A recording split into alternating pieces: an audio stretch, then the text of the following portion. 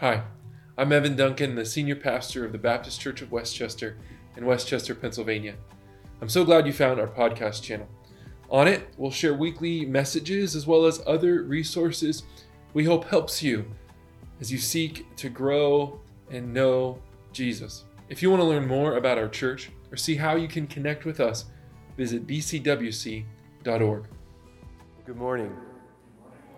I'm Evan, the senior pastor here, and welcome on this beautiful second Sunday of Advent. Welcome to everybody engaging with us online as well. It's been cold some this week, as you're aware, and so I brought something that has helped keep me warm. This is a blanket. This is a blanket that my Aunt Jenna made for me. She likes to make these quilts by hand. They take forever, and they're super beautiful. And she gave me one that I couldn't find this morning, but she gave me one when I was really small. It's completely falling apart because I had it with me all the time, took it to college with me, all of that. It kind of served as a security blanket for me as a small child. My kids like to run around with it even still. It makes a really good superhero cape. Perhaps that's why I couldn't find it when I was looking for it. Maybe you had something like that when you were small. Some kind of blanket or toy, something that helped you when it was dark and you were little. Something that made you feel safe and okay. As we encounter the scripture this morning, the prophecy in Isaiah, we remember a people who are anxious. They are hoping for some security and some comfort. So we'll look at the words of Isaiah in the Hebrew Bible today, the Old Testament. And we learn that he is ministering to, speaking to people who are afraid. Isaiah's audience at the time, they're afraid because the enemies, the Assyrians,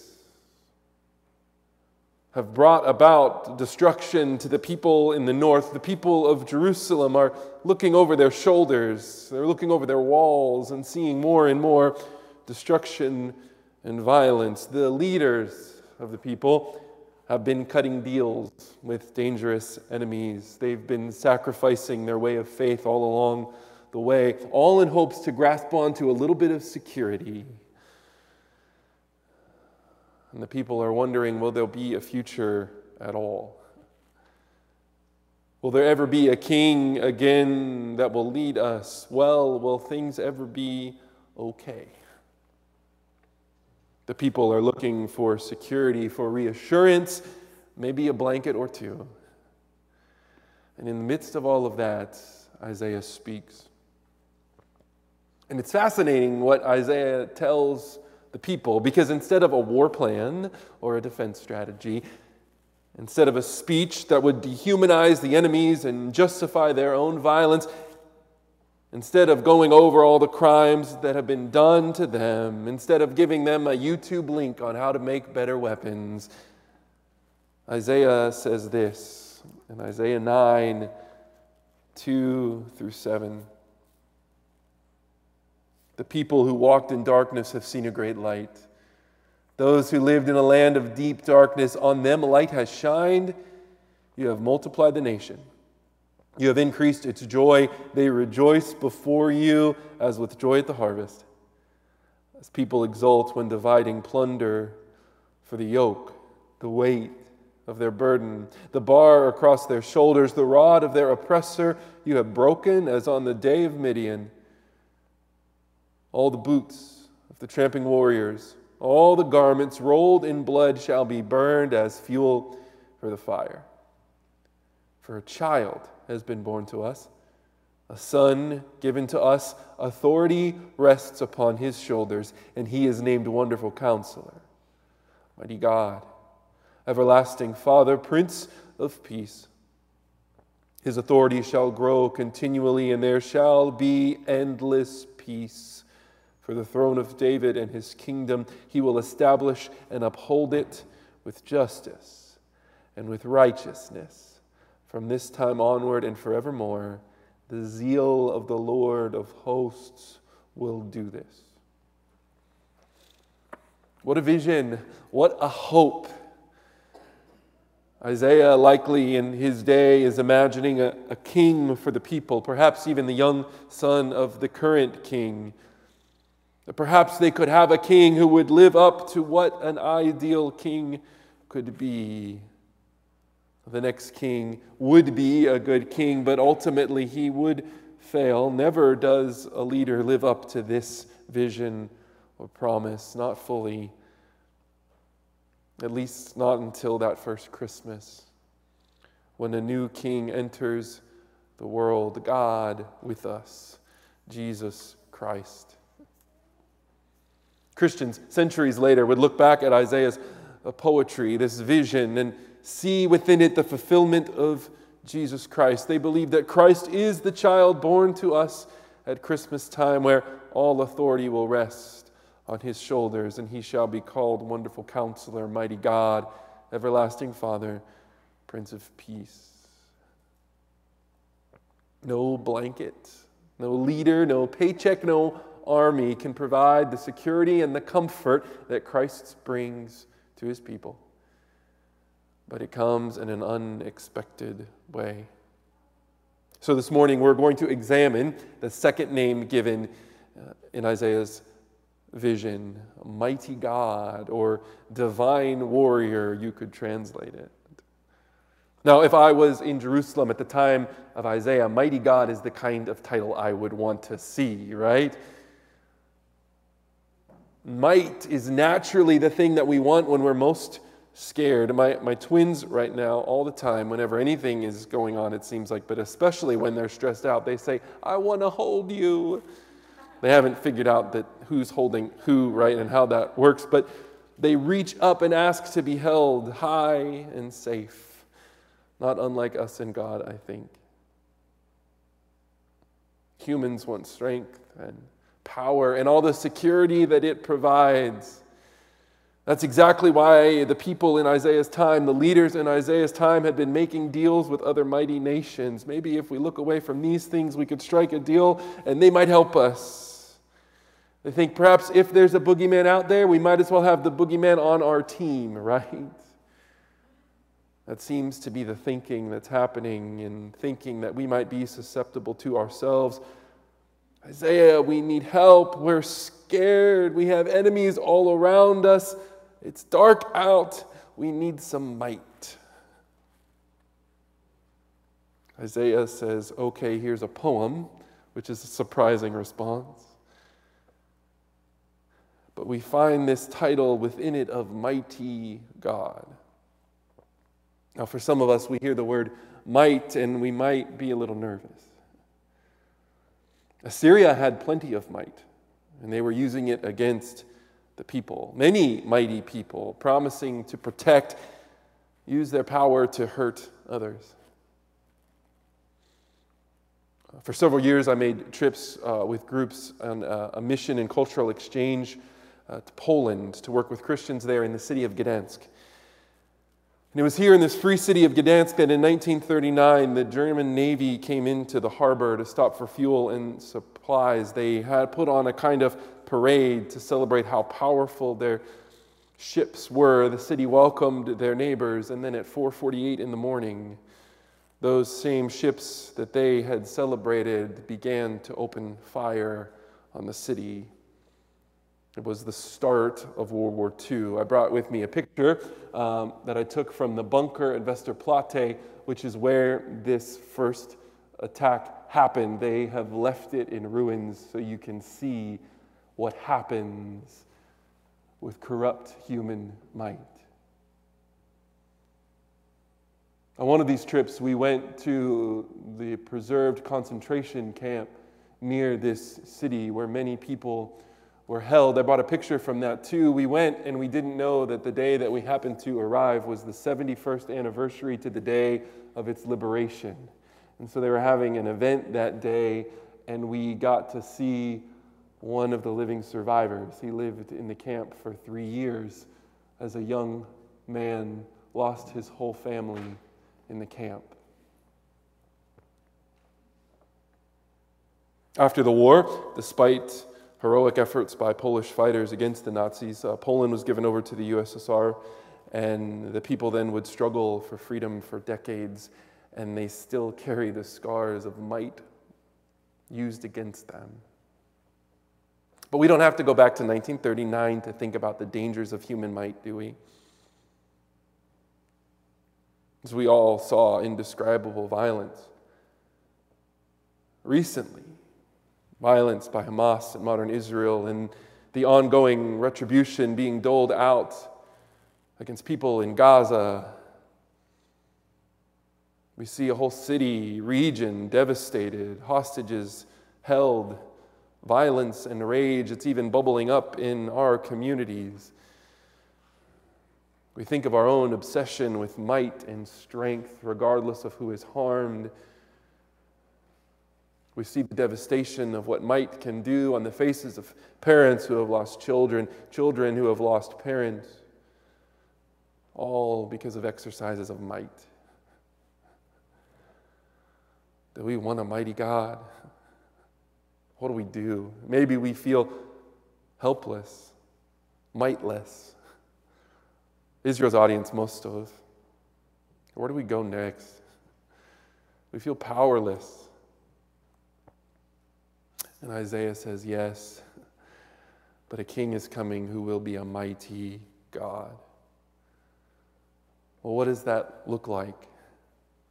Perhaps one of my favorite examples of Jesus' might occurs on a stormy sea in Mark chapter 4.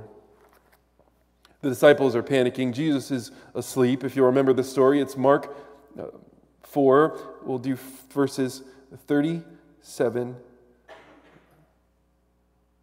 through 41. A great windstorm arose, and the waves beat onto the boat so that the boat was already being swamped. But he, Jesus, was in the stern, asleep on a cushion. And they woke him up and said, "Teacher, do you not care that we are perishing?" And waking up, he rebuked the wind and said to the sea, "Be silent, be still." And the wind ceased, and there was dead calm. And he said to them, "Why are you afraid? Have you still no faith?"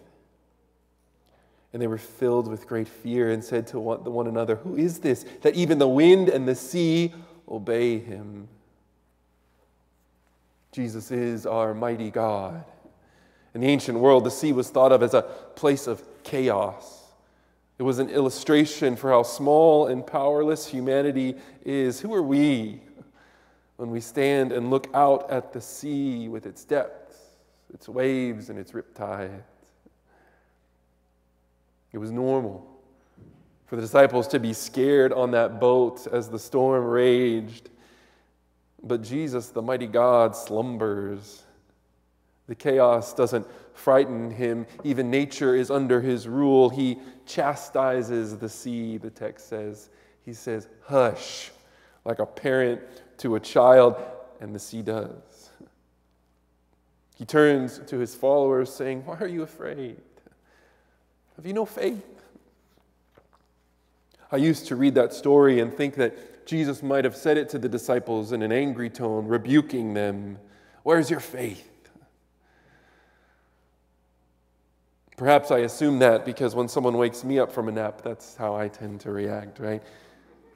But as I read it now, I imagine that perhaps instead this is a more gentle assurance of power that Jesus has and love for his followers. I read it that way, I think, in part because I'm informed by Jesus' character, and in part because the text says he chastises the storm, but he just says to the disciples. Mark had plenty of language to use if he wanted to say that he rebuked the disciples. No, there's no chastisement there. He says, "Hey, you don't have to be afraid. The mighty God is in your midst. Even the sea obeys. Jesus is mighty God," and that means the quantity of Jesus' might is vast. But I don't know how much of a comfort that might be for you today as we all want to do something, as we might feel stuck and powerless. But I think the disciples show us something that we can do when we feel that way, overwhelmed, not sure what to do next, unsure, afraid. I think we can take lead from the disciples and we can pester Jesus. We can say to a God that feels distant, "Hey, are you awake out there? Can you help me out?" The disciples let out their honest feelings, their concerns. "Do you even care that we're perishing? I have prayed prayers like that."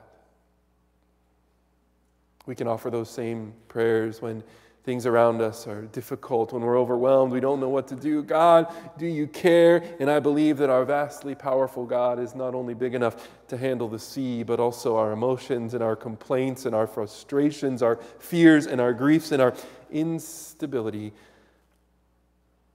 Perhaps when we encounter this vast, mighty God, we can be reassured that we don't have to be afraid because this God is good and this God is with us.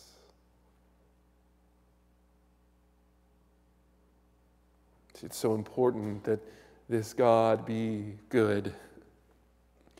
Because mighty people who aren't good do terrible things. This might we find in this story describes this king who is fulfilled in Jesus, and it's a king not that will conquer but will love. Isaiah uses these images of a child to end violence, not to extract vengeance. The might here is not the type of might that takes hostages or drops bombs or kills children or shouts racial slurs or threats. No, the might is described as creating a space where boots and robes of war are thrown away and burned, where righteousness and peace reign. All of this comes from a child.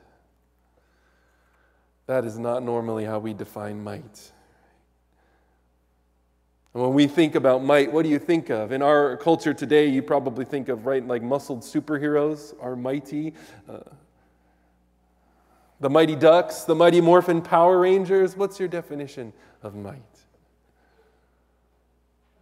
Go to any Western city, and what do you find in the center but a statue of some guy on a horse? Oh, so mighty. We elevate the conquerors, the victors, the one who owns their opponent, the one who has the most influence or most buying power. We can even jump to this vision of might in our own faiths, preferring to think about Jesus as a conqueror on a horse with a sword rather than the one who entered the city on a donkey. Yes, Scripture points to a coming day where Christ will return and conquer evil and death once and for all. But our clearest picture of God, our invitation to the way of God in our lives now is centered on the Christ who entered the world and was wrapped in a blanket.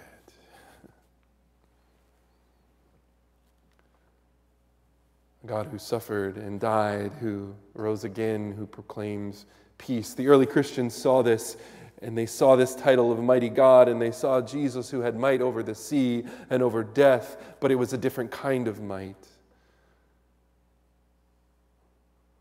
A might that would tell people to turn the other cheek, that Jewish historians called a preacher of peace who told Peter to put away his sword. See, the quality of Jesus' might, it's subversive. See, Jesus shows us what real, holy, righteous might is all about. It shows up. It is kind. It is selfless. It is invested. It is trustworthy. It puts others first.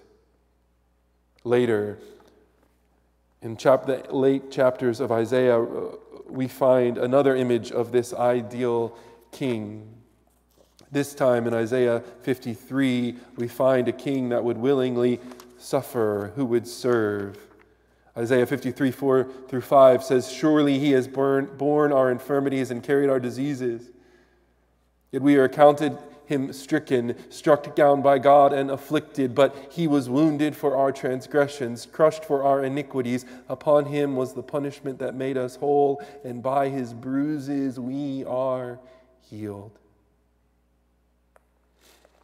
The mighty one is the one who is willing to suffer for others, that would lay down himself for others, the one who would love so much it killed him, who would face rejection and scorn. That's might.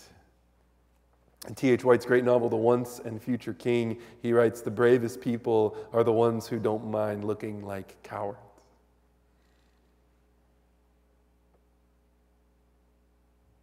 In the Hebrew Bible, as we read this word might, it shows up several times, often in ways we use it, like strength, power. Sometimes it's also translated for like an athlete, a weightlifter. Earlier in the passage, Isaiah says all authority rests on his shoulders. And so I want you to imagine our mighty king kind of like a weightlifter with the weights on his shoulders. C.S. Lewis, in his book Miracles, says, in the Christian story, God descends to become a person in Jesus to re-ascend. Imagine that weightlifter doing a squat. He comes down from the heights of absolute being into time and space, down into humanity, down to the very roots and seabed of the nature he has created. God descends even to the human womb. But he goes down to come up again and bring the whole ruined world up with him. One has the picture of a strong man stooping lower and lower to get himself underneath some great complicated burden. He must stoop in order to lift. He must almost disappear under the load before he incredibly straightens his back and marches off with the whole mass swaying on his shoulders. This is our mighty God, who would stoop down to us, get all of our complicated burdens, the burdens of war and violence and fear and ecological disaster and the epidemic of despair, who would stoop down and lift us. A mighty God.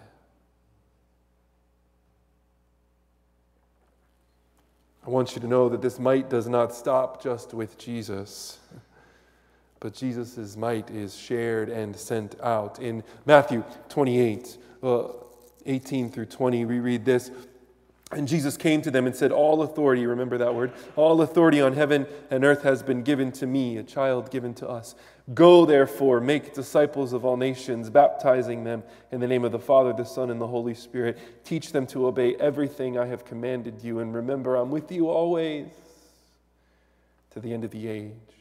Or in Acts 1:8, you will receive power when the Holy Spirit has come upon you, and you'll be my witnesses in Jerusalem, in all Judea and Samaria, to the ends of the earth. Jesus' might is shared and sent through his people. The might is transferred with a mission. God's presence remains. Who needs a security blanket?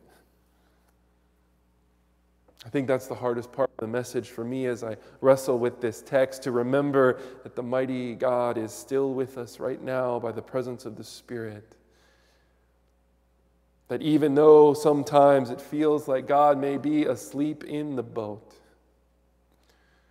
we can cry out, are you there? Do you hear me? I'm scared. Can you help? See, Isaiah's promise isn't just some future hope or just some ancient poem, but a present reality. We don't have to spend our lives just trying to side with whoever we think might be mighty enough to keep us safe. The mighty God has given God's self to us.